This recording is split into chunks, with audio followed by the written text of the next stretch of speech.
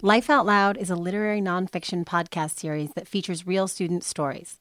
Born in a John Jay College creative nonfiction writing classroom in the fall 2015 semester, Life Out Loud seeks to diversify the perspectives typically shared in the CNF genre. Our project aims to amplify voices seldom heard through artful truth-telling simply because we believe that all stories matter. We make them, and they make us. You can always listen at lifeoutloudpodcast.com.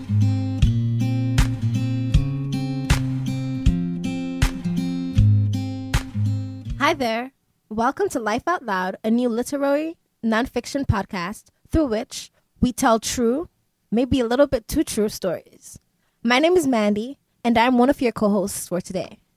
And I'm Karen. Thank you for joining us for episode 3, entitled The Games We Played. In the stories we'll hear tonight, students writers reflect on the past through the vehicle of childhood play, something that surely means something different to each of them.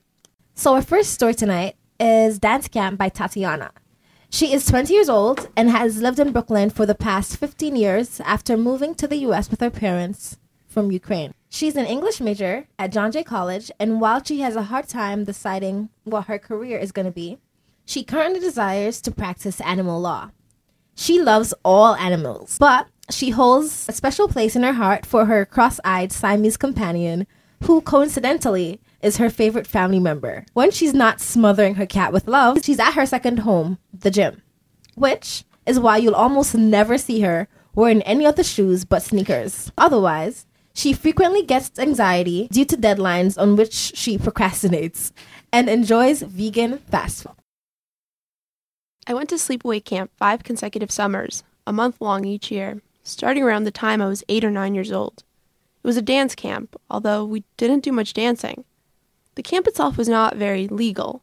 The elderly couple who ran the dance school I went to back in Brooklyn would rent a house in upstate New York, charge a fee, and take care of us, mostly all girls, during the summer. We usually told people we met there that we were sisters. Whether they believed us or not is hard to tell. The house was 2 stories high, including the basement, which is where the older girls usually slept. I slept there my last 2 years, when I was old enough. I liked camp a lot. Sometimes I got homesick, but it was forgotten the moment a friend and I would verse each other in Mario Kart on our Nintendo DS's, or when we would be at the pool, or when, late at night, we'd conjure up Bloody Mary in the bathroom, which I would then, subsequently, be afraid to go back into. Amongst all the girls there, I was never the popular girl. I wasn't even a popular girl. I knew that. Popular girls were loud and outspoken. They came up with the plans that everyone wanted to be a part of. They had things that seemed unattainable for the conventional girl. They read Teen Vogue before they were teens. This brings me to Rosa, with her perfectly straight brown hair and her body skinny. There was not a single article of clothing that her body rejected, everything fitting her thin figure, her slim legs, as if they were made for her. I don't know if she knew that I silently worshipped her. But it wasn't just what I esteemed to look like physically that drew me to her. It was her charisma, the way she carried herself through her reign. She never left the top. Her father worked at Bloomingdale's, and I assumed that's why she never ran out of things to show us. Whatever free things she didn't get from her dad, I bet she got because both her parents were probably rich. Sure, they lived in Brooklyn and took their daughter to the same dance school my parents took me to, but that didn't stop Rose's mom from dressing like Coco Chanel herself. I knew I was jealous when she showed us her Build-A-Bears or her Chanel makeup bag, but I couldn't dislike her for it. She never came off as pompous, smiling as she did her show and tell bit. Her lips rarely ever parted. Her smile never detectably showed intent to make us envy her. After all, we did so without her having to try. This was all the more reason to be intrigued by her, to like her. Nearly every day, the girls and I went to the community pool, this large pool surrounded by a fence that was right on the lake. We spent nearly a third of the day there, pretending to be mermaids while we swam, tucking our legs together tightly, or going to the food court for some curly fries gorged with melted cheese. Other times, we would just spend time below the food court, in the arcade, winning stuffed animals from the only claw machine that ever worked, or eating cowtails. After our long day there came to an end, our hair chlorinated and reeking of all the things kids like, we went to pile into the van that would take us back to the house. From there, at the top of our to-do list was showering. This wasn't so simple for a group of girls in one house, considering that we had to share one shower. Hot water was a commodity.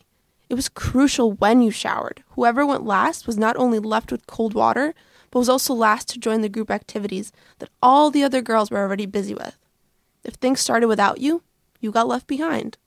And so, for both physical and political reasons, it was important to get to the shower first, or at the very least, not last. I soon learned that my first strategy, getting into the van first, proudly winning that part of the race, that which took part in the parking lot by the pool entrance where we were picked up, left me forced into the back of the van. By the time we arrived back at the house, that win left me, if not nearly last, dead last in the showering order, since those closest to the van exits could run ahead first. They had a head start. My earlier win would leave me in last place. All the prizes would be handed out to those who came before me, and all I would get is a crummy, menacing 3 minutes in freezing water. And by the time it was over, I would have to be with the rest of the girls, only to find them already ensconced in something that I was late to be a part of. One strategy for winning the Great Shower Race was to pick your bathing buddy carefully. Having a buddy was not only good for conservation of our precious commodity, but also if you had a buddy, she could run to the shower and get there to hold it until you arrived. But who would want to shower with the girl who comes last? In essence, securing who you showered with was maybe, if not as important, more important than getting there first. This created a system in which strategic selection of partners was integral for success. Except the system can be hard for the conventional girl. I did most of the asking. Just like I always ran to get to the van first, I asked first too. The girl usually depended on who I hung out with most of the day. I had to start early too. I was afraid of hearing, "I'm sorry, I'm already showering with." That would mean I'd have to be alone or pathetically ask someone else. By asking before the other girls did, I could land myself in the safe zone. But I grew wary of asking. Why didn't anyone ever ask me? Was it because I was last or, at the very least, not usually first? And so, I enrolled in a new kind of race. I no longer wanted to be the first one to the van, and no longer wanted to ask first either. I needed a new plan, one that could get the girls to know that showering with me would mean a warm water prize for them too. I came up with a system of my own. I didn't speed past the other girls to the van when we left the pool. Instead, I took my sweet time, and it was indeed sweet knowing the outcome. Last to enter the van left me closest to the door. As soon as the sound of the crunching gravel that blanketed the ground in front of the house was heard beneath the tires, I was ready to move. And by the time the roar of the van numbed to purr, I was out the sliding door first, running, disregarding the need for a towel and a change of clothes. On the first day I tried this new plan, I claimed the bathroom before any of the other girls even got down the stairs. My friend Diana came running down next. She turned her head to look at me, and between breaths, asked me if she could shower with me. I knew I could have said no, but she asked me if I wanted to, and I wasn't going to turn her away in my victory. So I let her. More and more, the other girls soon began to ask me to shower with them. I knew that it was likely only because I always got there first, but it was enjoyable nevertheless. It felt good to win. It felt good to know that people wanted to spend time with you, regardless of the manner of the time spent. It's as if I got up on stilts and got to see the world at a higher altitude, the view a naturally tall person sees every day.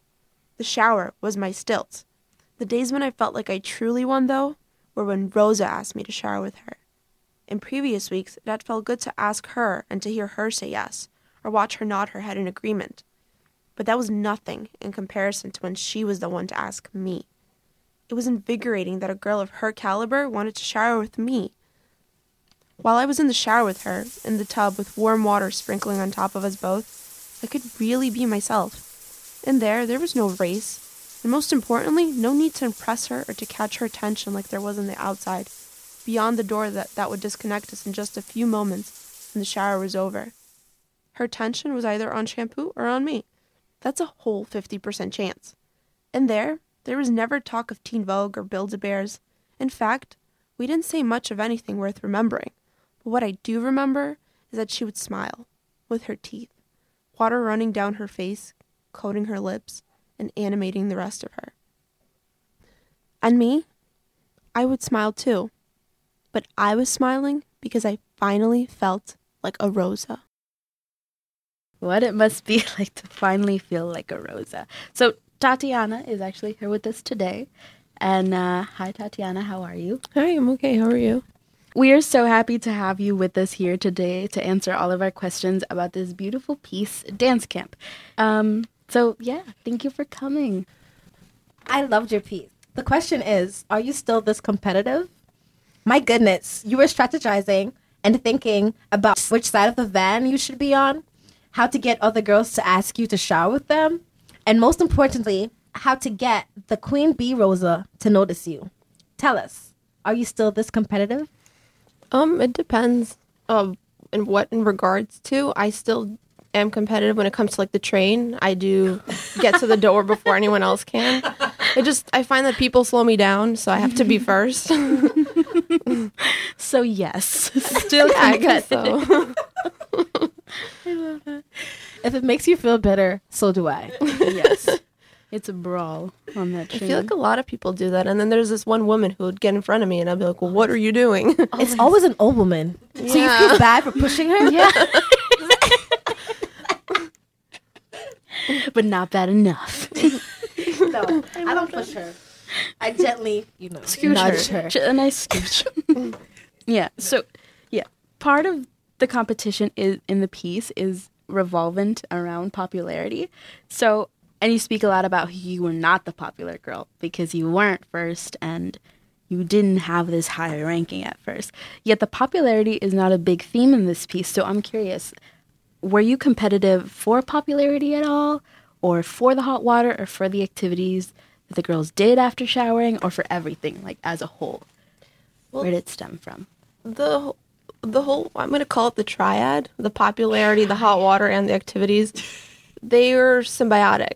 You can't have one without the other. Like because you get to the shower first, people shower with you, you get to know them more, and you become the popular person. Mm-hmm. So they're all connected to each other, and which is exactly why I felt that if I get there first, more people will be friends with me. It's kind of sad, but no, it's kind of smart to see how that dynamic works when you're so young.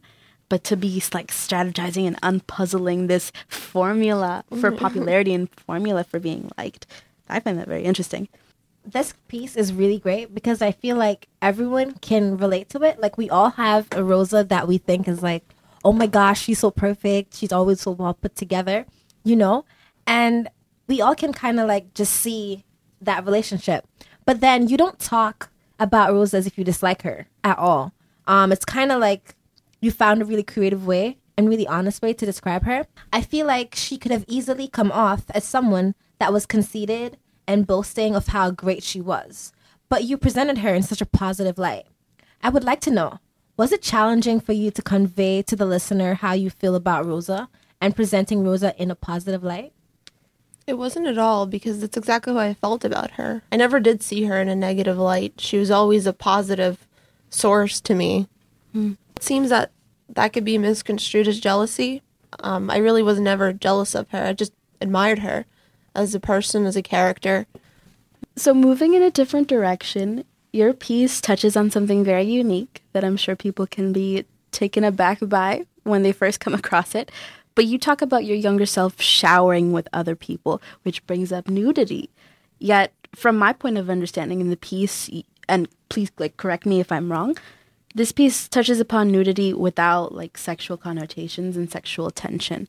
So were you at any point in the writing process worried that your audience might perceive the showering scene with Rosa as something different than maybe innocent young people would have perceived it? Not young people, kids would have perceived it?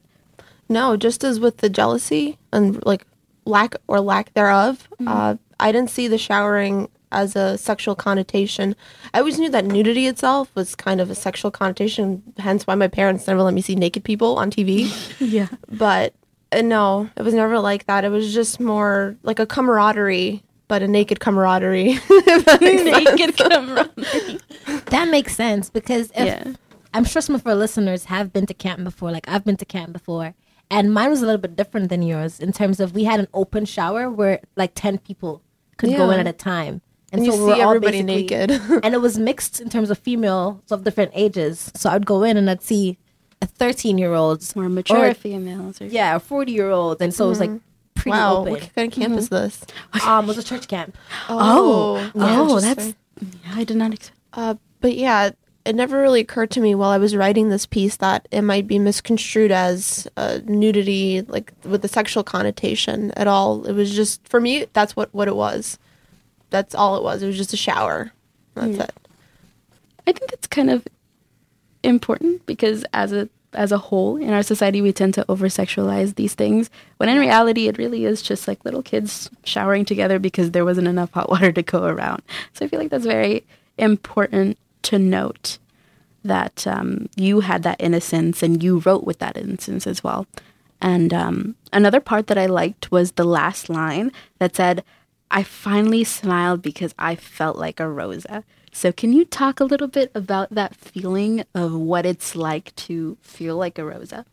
My understanding what it feels to be like a Rosa is that you are the person that everybody wants to hang out with.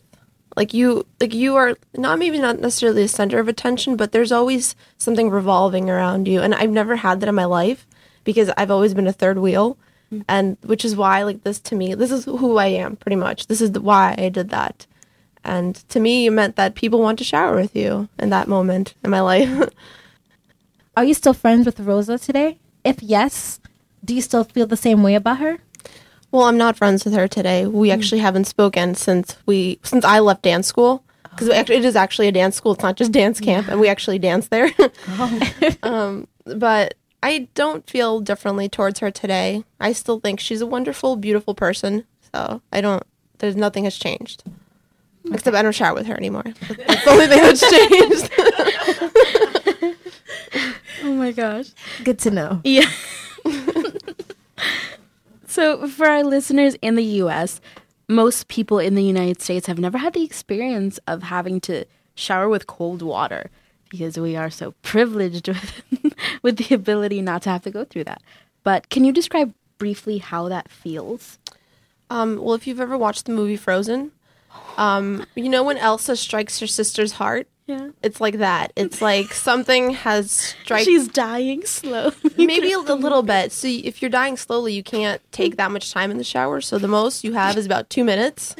And like, you don't even get to wash your hair. You just wet it and you don't even care that you don't have shampoo in it. And you get out. And that's it. That's cold shower in a nutshell. Oh my gosh. Yeah. For our readers who are from other countries, like the West Indies, for example, they know all about cold showers, and we totally agree with everything you just said. So with that, we want to thank you for being here with us today. Thank you for sharing this, and thank you for sharing what it is like to be a Rosa.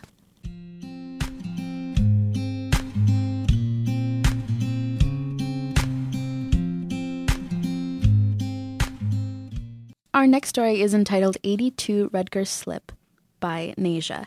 Nasia is a 23-year-old sophomore at John Jay College of Criminal Justice. She has lived in Brooklyn, the Bronx, Manhattan, and on Long Island. She spends most of her days in the house dancing and cooking with her 4-year-old daughter or at the park, running, jumping, and climbing with her. 82 Rutgers Slip. That place. That place is located at the end of the block on the Lower East Side. It's the only reddish, orangish, yellowish striped building in a row of brown buildings alongside the FDR. Back in 2002, it had its own playground, which was gated in by an iron cast gate with 2 secure exits. You could get out, but you couldn't get back in.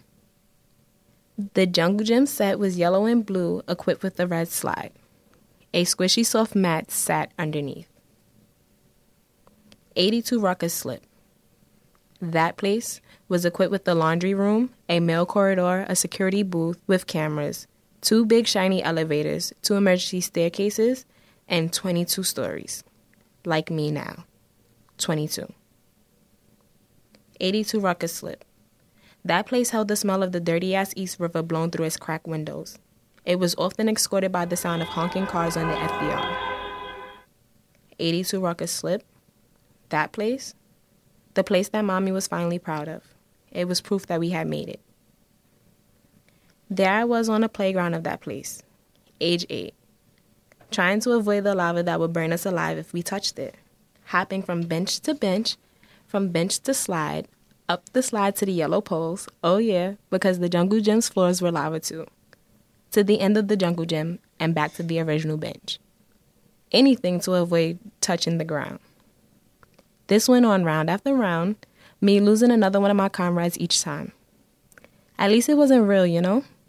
They could join back in when the new round starts. Somewhere between the last 2 rounds and this one, I suddenly had to tinkle. No time for that, though. I was not going to lose this game, and I certainly was not going to go back inside. Not to that place. Back inside didn't used to be bad. We used to play a lot in there.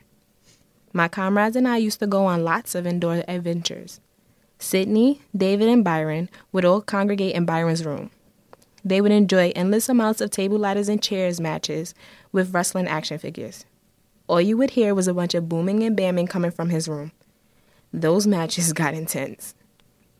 Dania and I would rather engage in more fruitful things. We'd gather all our Barbies up for shopping, tea, and dress up, right in the middle of my floor. Mommy never used to care about our endless hours of pretend, so long as we cleaned up after. But now, it's different. Now, our indoor adventures are a rarity because of the Game Master. She is his matron now, and they play their own games. Games children aren't supposed to play. And that's why I can't go inside to tinkle right now. I have to hold it. I can't go in there. I won't. We keep playing. The sun was a vulture in the sky this summer's afternoon. We were falling prey to its rays, and I was really falling prey to my bladder. I know I have to go in soon. I hate when this happens. My own bladder betraying me. I tried everything I very well could to stay out of that apartment at 82 Rucker Slip. That place. Most days, I spent from shortly after sunup to as long after sundown that I could in that playground. So, I keep playing, but my having to go is slowly but surely messing me up. It's really hard to win at this game if you're hopping around with your legs crossed. Finally, I face the facts. I can't stand it any longer. It's now or have an accident. I decide I have to go into that place. Leaving the game, I walk past the mailboxes in the laundry room, past the cameras in the security booth to the elevator.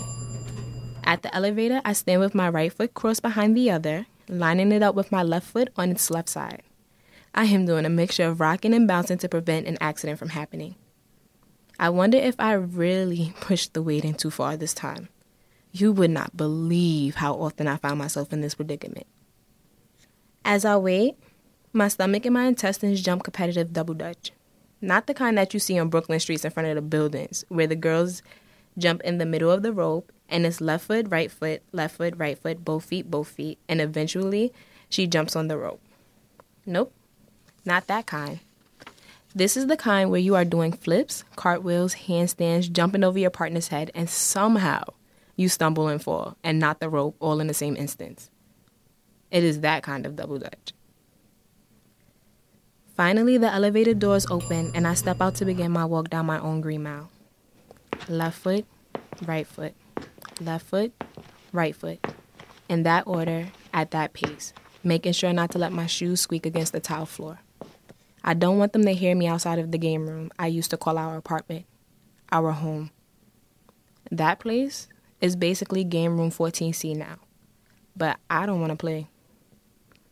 I hold my breath as I grip the knob and turn it, slowly, to the left. Fuck. It's locked.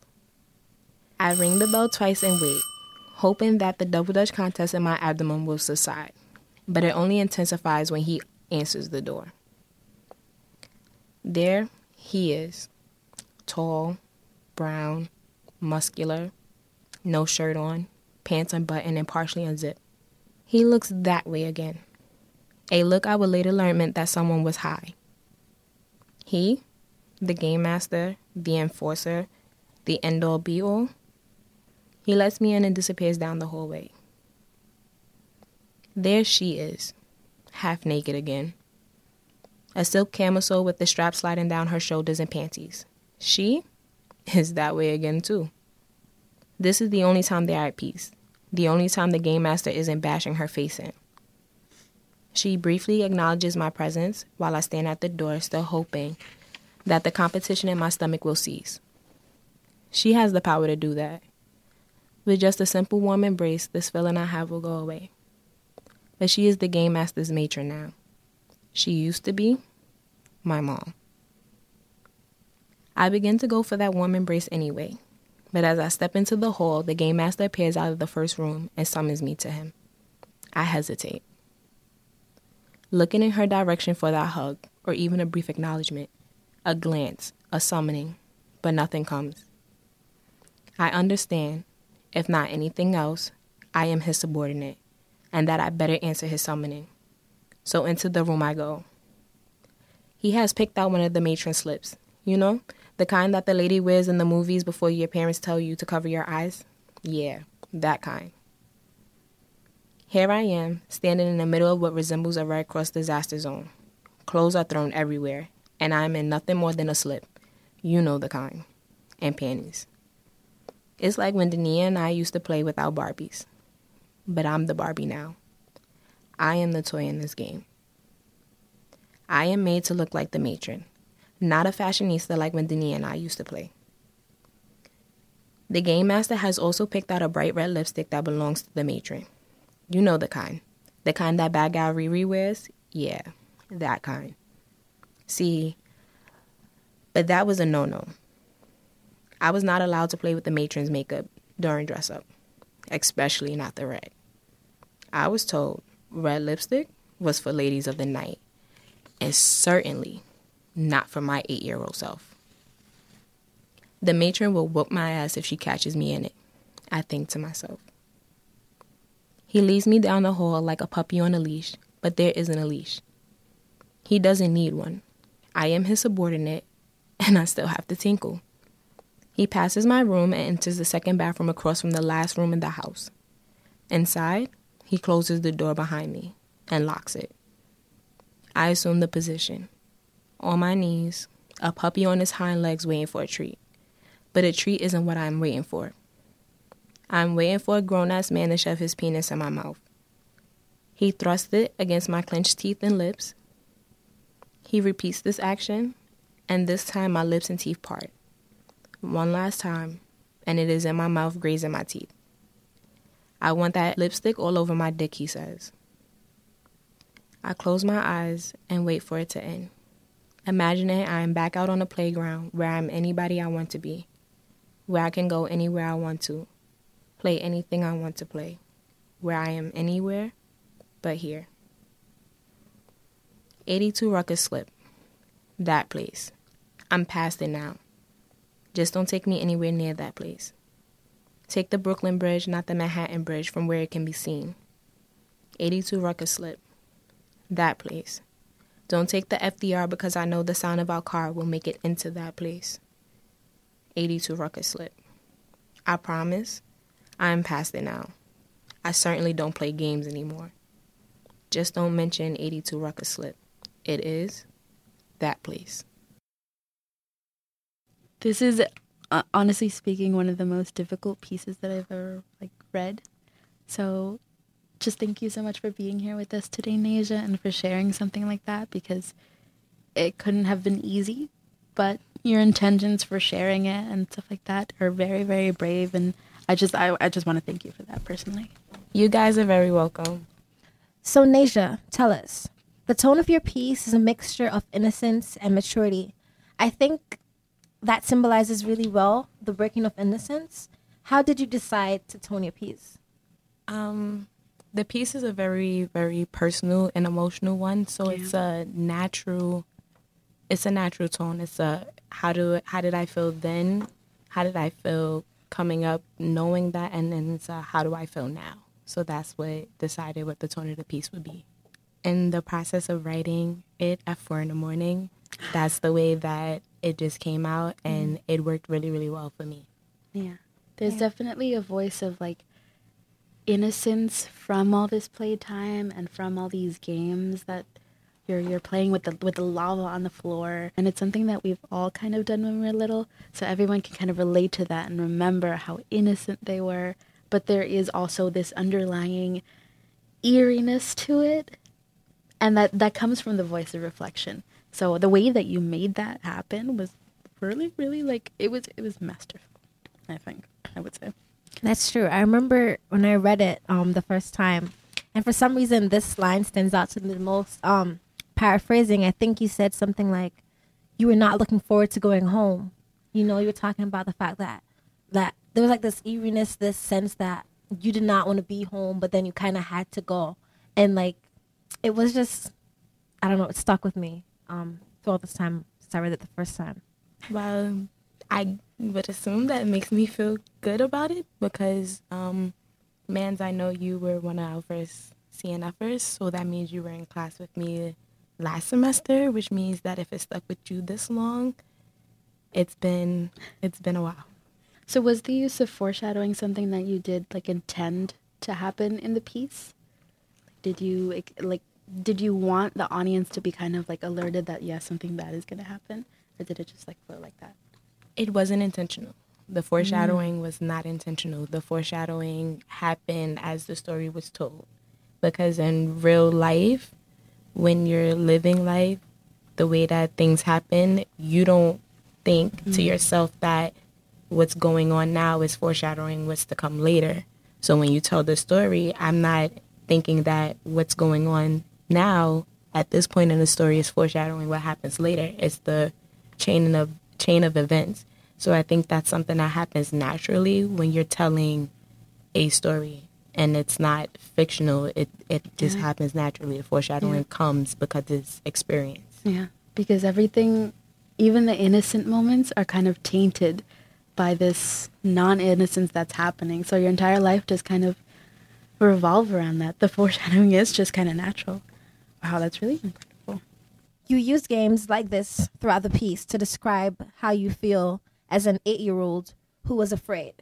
And I think this is another unique aspect of your story because using these metaphors and games helps to create the world of a child to the listener. And I think this creates a stronger connection between the piece and the listener because listeners can really feel more connected to the piece since they can enter your world as a child. When you were writing the piece, how did you decide how you would use metaphors to create this world full of imagination that the listener could access? Were you inspired by another piece you had read, or was this something that just came to you?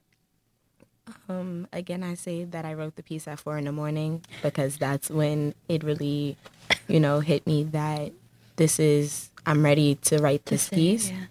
And for me, the games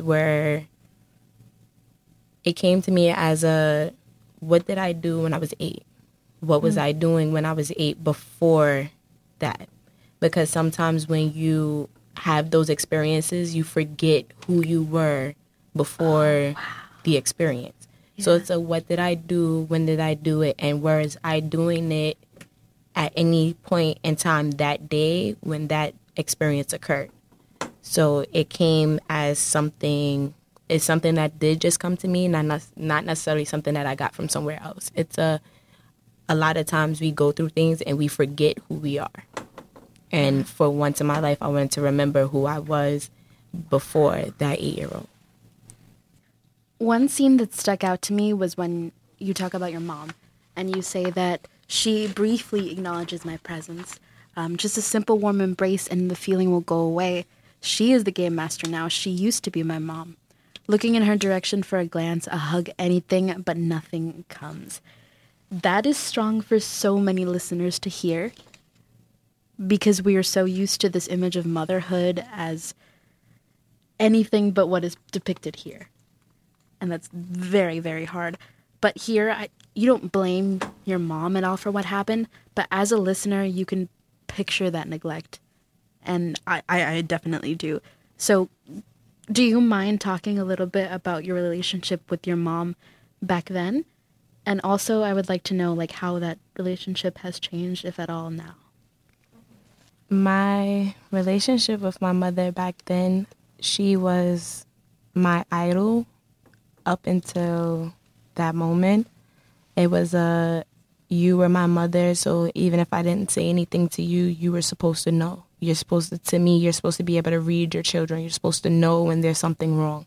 Me being a mother myself, I take heed to that and reading my child. So even if she doesn't come to me and tell me that there's something wrong, I know when she's not herself. And I felt like that's part of where my mother lacked at as a mother. You should have known. I don't blame her for it because I never told her, so I can't assume that she would know. But over the years, we've tried to repair that relationship. I've tried to, work with her and help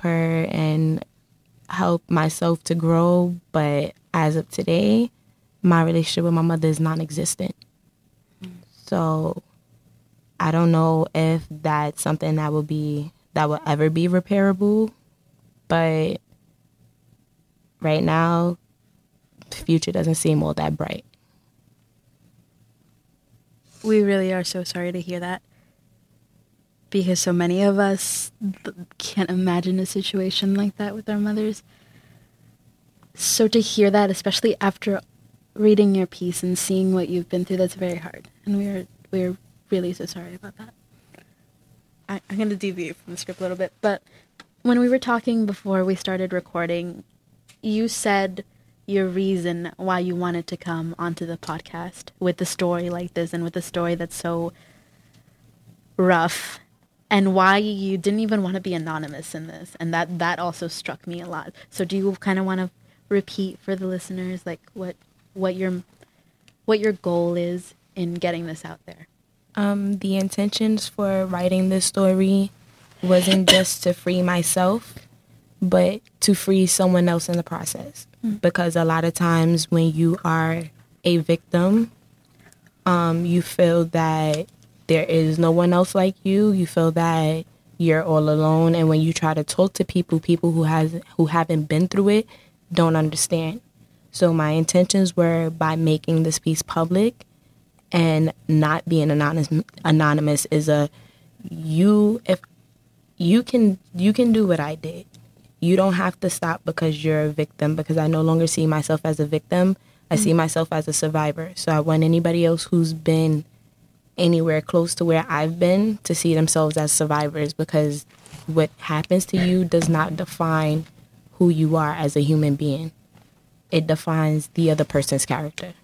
I remember in our first CNF class last semester, when you wrote your piece, it was kind of like the moment when everyone decided that they were going to let everything go and just write whatever it was that was on their mind. Like, your piece, basically your intention succeeded, because when you wrote this piece, everybody was like, okay, she's not playing, so we're going to tell her truth as well. And I think I came up to you after that class and we spoke, and your piece was really inspirational, just to everyone in that class and everyone who had a similar experience to speak up and talk about it. And as our listeners will hear in the future, a lot of us really did speak up because of this piece. Yeah. I'm glad that the piece could segue for everyone else to open up and speak out. But I think it was also important for those in our class, as well as those around the world, around the John Jay campus, to understand that even if you haven't been through it, you can't pass judgment on somebody who has, because it opens the door to live that moment in time with at least me, so that you understand. Because I know that there were people in our class who didn't, or who haven't gone through that, especially males, and that even their responses to the piece makes me feel like there is hope for those of us who have been victimized. That if we start telling our story and people start listening, there may be different legislations in the future to help. There may be other things that you can do, and you will no longer be, in society's eyes, a scarlet, so to speak. You will be a human being. You will be a woman. So that's one of the most important things for me, is not just for those who've been through it, but for those who haven't, to understand how serious and what's the severity and the psychological warfare that it causes within an individual. It changes it really changes you. Life. And for people to pass judgment, it doesn't make the healing process any better. It actually makes it worse. Well, thank you, Nasia, for just coming and sharing your story. Our listeners will really appreciate the honesty and just the authenticity of everything you just said. Thank you for being here again. Again, you guys are very, very welcome, and I hope to return one day in the future.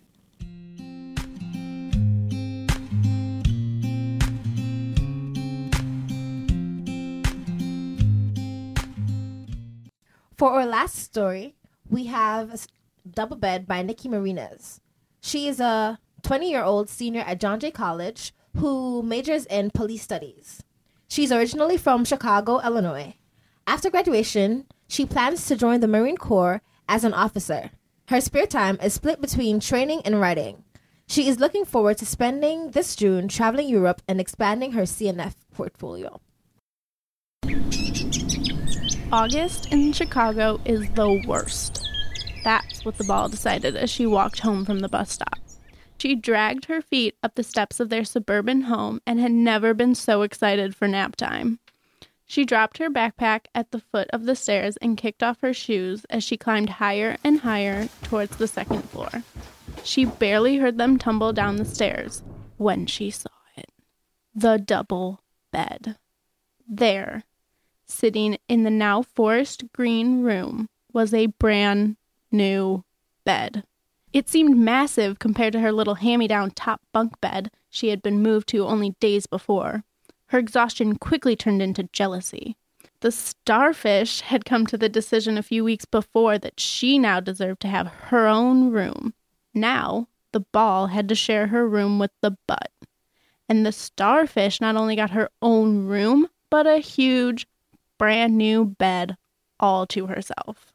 For months, the ball was jealous every time she passed the starfish's room. The large bed seemed to mock her. That was until the day before Thanksgiving of 1998. That day, the starfish suggested they all sleep together in her massive bed that night so they could begin to celebrate the holiday the moment they opened their eyes.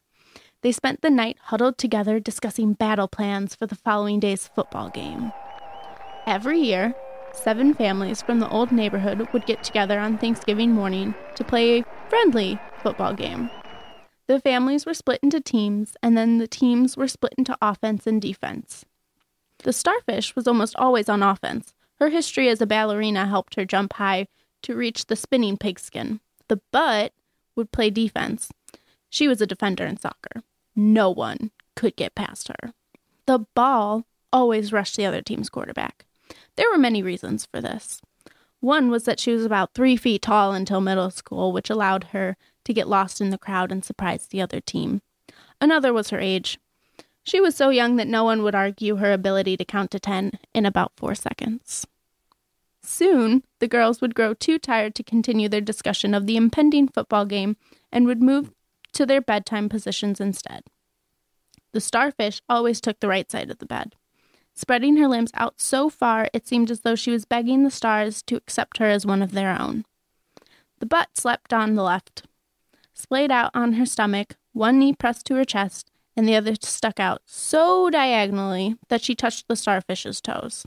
This unique position thrusted her butt ever so slightly into the air, which caused her head to smush into her pillow more than the others. Her mouth stayed open, resulting in a stream of drool that stained the pillow. And the ball curled herself in between the two, making herself as small as possible so she could fit. In the morning, the 3 had reclaimed different portions of the bed, the heat causing them to separate during the night. The ball's incessant rolling would land her pressed to the wall, one leg stuck in the small crevice and her face plastered against it. The butt was unaffected by the ball's steamrolling maneuver during the night. She stayed put, but the stream of drool had turned into a river before drying up and creating a desert-like crust across her chin. The starfish was slightly more towards the center, but she was still spread out in all directions, like the star she would soon wish ballet would make her. After that Thanksgiving, this became a tradition. Every time Santa or the Easter Bunny came for a visit, they'd pile into the massive bed, which somehow seemed to get smaller year after year. They'd ring in the new year and eventually sort Halloween candy on that bed. But Thanksgiving was special. On that night, they'd pile in and stay up devising strategies for the next morning's football game. As the ball grew, she had to constantly come up with new ways to trick the lineman in order to get to the quarterback. The starfish would remember passes she had missed the year before, hoping her improved pirouettes would allow her to jump higher than years prior. The butt would show them new moves she had learned on the soccer field, hoping they'd stop any of the running backs from getting by her. They'd also discuss what dish they couldn't wait to devour after the game had finished. For the starfish, it was always the turkey. To her, there was nothing better than the main course. But the butt would always disagree, claiming the mashers were the meal's main event. And once you poured the gravy on top, nothing could beat that volcano of taste. The ball never disagreed. She liked turkey and mashers, but nothing could beat her aunt's corn muffins. If it were up to her, that's all she would eat. The moist orange muffins were the highlight of the entire meal. This tradition carried on for 7 years, and as those 7 years passed, the space shrunk, as did their interest in winning the football game. And as those 7 years passed, the space in the bed shrunk, as did their interest in winning the football game. The ball still loved corn muffins, but she began to see the massive bed as what it truly was. A bed only twice the size of her own. A double bed. The last time they all slept together, the sleeping arrangements were less than normal. And the way they slept changed too. The butt would now curl into herself as much as possible, trying to take up the same amount of space the ball once used to take up. The ball now slept at the very foot of the bed, on her stomach, butt in the air. The starfish spread more openly than ever before. When they woke that last morning, the butt had reverted to her old ways. The starfish was still a star, and the ball had rolled into the small area left between them, knees tucked into her neck. As the starfish entered her last year of high school, she began to shut the others out. They stopped their holiday sleepovers, and the butt even moved out of the room she'd once shared with the ball. She isolated herself so she could focus on her grades. She would soon be applying to colleges. After the starfish was accepted, she began to feel too restricted at home. The fights between her and their parents would happen multiple times a week, always at night, and always starting silently.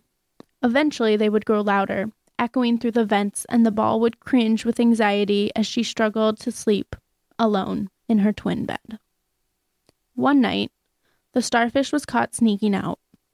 Later, the ball in the butt would find out she was headed to bail her current boyfriend out of jail. But when she was caught, she refused to tell their parents where she was going. The yelling didn't start quietly that time. It exploded with disappointment and anger. As soon as the starfish reached for the keys to her car, their father threatened to take away college. He said it was a privilege, not a right. The ball, in her bed, alone, curled into herself in an attempt to protect herself from the fight directly below. The starfish took the keys and wasn't seen until lunchtime the next day. She returned lonely, and with an empty bank account. To the ball, it looked as though a squid had inked on her face. Later, she would learn to wear waterproof mascara. The starfish left for college a few months later, and the girls never lived together again. They never slept in the same bed, either. The starfish spent her summers working in Colorado, and as soon as she graduated, she left Illinois for a job in Utah. The butt left for college, but returned in the summers. However, she effectively ignored the ball while home, working full-time to pay for books. After graduation, she returned home for 2 years, but by that time, the ball had finally left for college herself. Now, 1 week in the summer, 1 week for Thanksgiving, and 1 week for Christmas is all they spend together. In the same home, but in different rooms and in different beds. The starfish spends 11 months out of the year in Utah. The butt lives in D.C., and the ball stays in New York. With the butt planning on returning home to Chicago after grad school, the ball struggles to find a place she can call her own. The double bed, which always seems so massive, lives in Utah now, and the room where it once sat was converted into an office. The ball is forced to share her room with the starfish whenever they end up home during the same holidays, but they no longer talk of food or battle plans for the football game. In fact, the ball is the only one who still goes to the annual game. They no longer wonder what present Santa will leave for them. Their parents don't even try to be quiet as they bring the gifts down the stairs. Instead, the starfish lays on her blown-up bed, talking to her new boyfriend. It's been 17 years since that first Thanksgiving. The starfish still spreads out like the star she never became, but instead of extending her limbs, her voice echoes through the house as she yells. The butt no longer sleeps on her stomach. She has grown more conservative over the years. She lives like she sleeps, still and silent, always trying to keep the peace. And the ball? The ball still sleeps the same, bouncing from bed to bed, trying to find a place of her own. Oh my goodness. What a heartwarming and also heart-hurting piece that Nikki has given us. We actually have the author, Nikki, here with us today to answer all of my burning questions about this piece. So thank you for joining us here today, Nikki. Thank you for having me. I'm so excited to have you. Oh my goodness. This piece is incredibly unique because you use personification in this piece. And I love how the names you've given each character not only match perfectly to their sleeping positions, but also their personality throughout the story. So where did you get the idea for these names? And do these names still fit your characters today at all? So I actually started the piece kind of further down, and it was just with me and my sister sleeping in the same bed together, and I was like, oh, how does my older sister sleep? Oh, it's like a starfish. And it just kind of worked their way in, and I was like, okay, this works. I'll just, because I wanted to try something different and not have them just it be their names. I wanted to kind of create an anonymity to it. So more than the way that these three girls sleep, I think that your piece deals with that sisterly relationship between the three of you. The ball is fast and uses her ability of being short to her advantage. The starfish stretches when she sleeps and wants to be a ballerina star. And the butt raises her butt when she sleeps, but she also always disagrees on food choices. So what inspired you to write about your relationship with your sisters using their personalities in such a unique way? It actually coincides with our birth order. My oldest sister is the starfish, and when I was younger, she always had so much more going on than me, so she was always kind of the center of attention, and my parents were always dragging her back and forth from place to place, and we were always rushing to eat family dinner because she had to go to ballet. And the butt, she always complains about being the middle child and being left out and being the butt of the joke. And so that it just was perfect that she ended up sleeping that way. And me, I just kind of go with the flow. I'm the third kid, so I'm pretty much just go wherever they drag me and just kind of roll with the punches. So it kind of just fell into place really nicely. Yeah, it was flawless, I would say. The way that everyone was just matching with their character. It's really cool.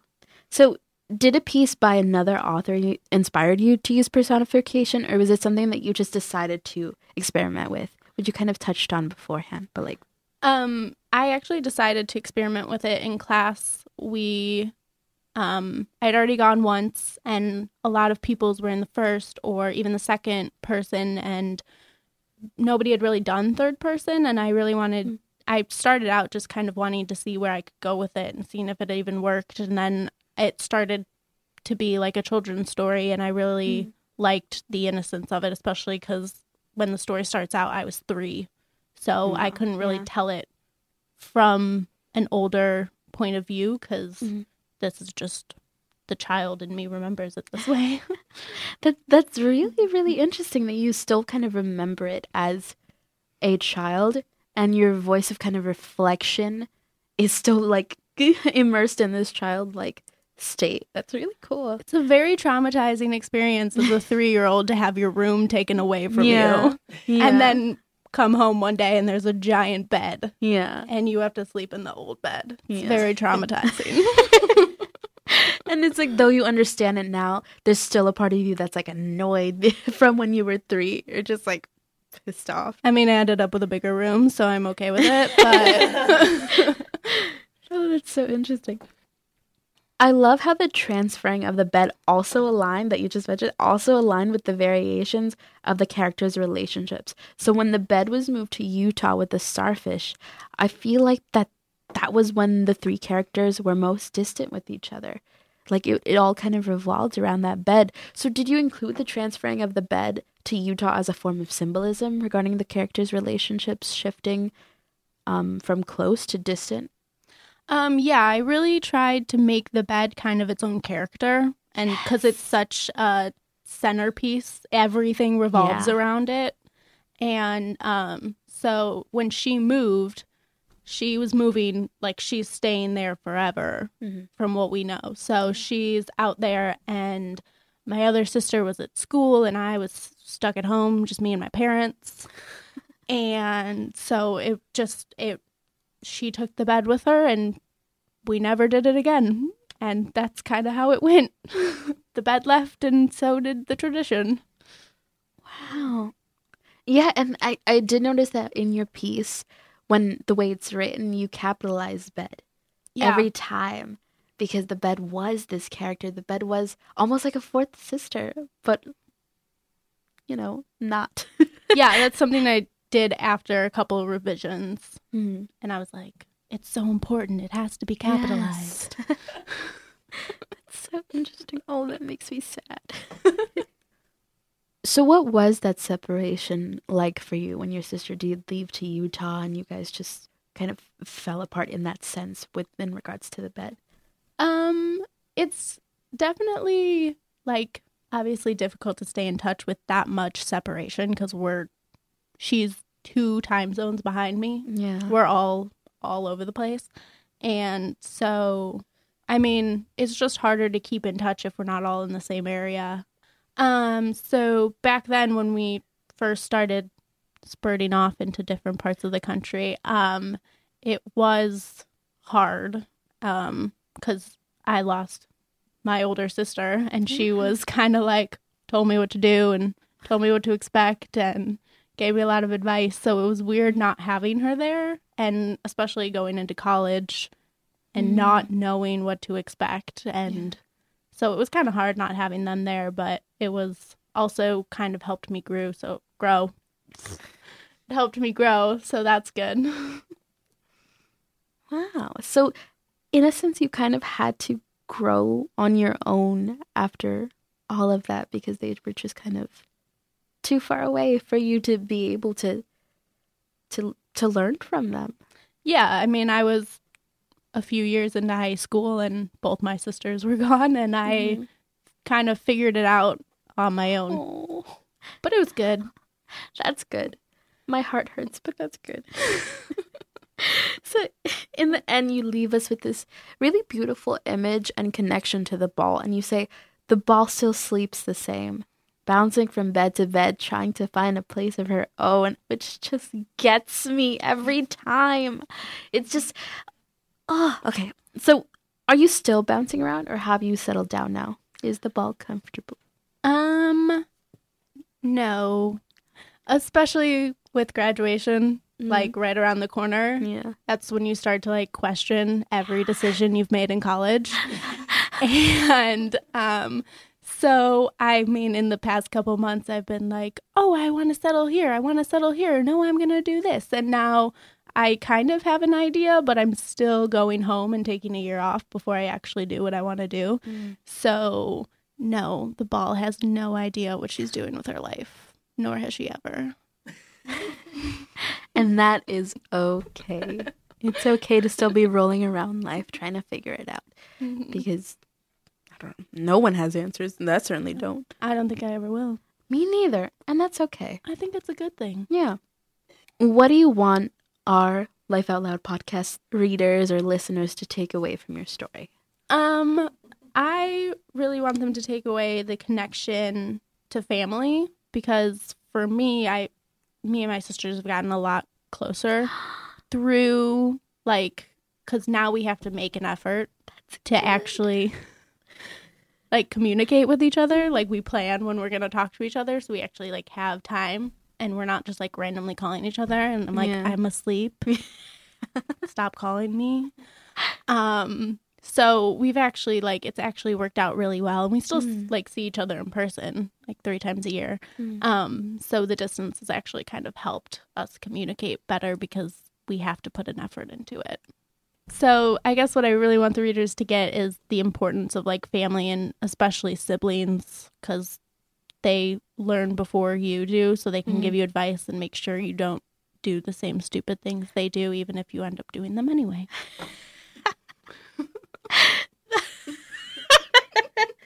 She's so right. You're just so right. That's just so true. It's kind of good that you don't see it now as kind of too late. You know what I mean? Yeah, definitely. You're still kind of learning from them, and I imagine that your conversations are so much more meaningful now because you have to make what time you have between your busy lives meaningful. Yeah. So especially because they're in the real world, I guess, now. So they're like, This is all fake. It's really bad. It sucks out here. So prepare yourself, but you'll do great. So it's good to have that. And you will do great. We all believe so. So thank you so much for coming. Thanks here, for having me. Nikki. Thank you so much. All my burning questions. That's all we have for tonight. We just want to say thank you to our writers, or sound engineers and editors, or episode writers, and our website developer, everyone. There's a lot of people behind the scenes here at Life Out Loud. You can find out more at www.lifeoutloudpodcast.com and or tune in on Radio 568. A very special thank you to our audience for joining us. We hope you love these stories just as much as we did. It was such a joy to bring them to you. Good night.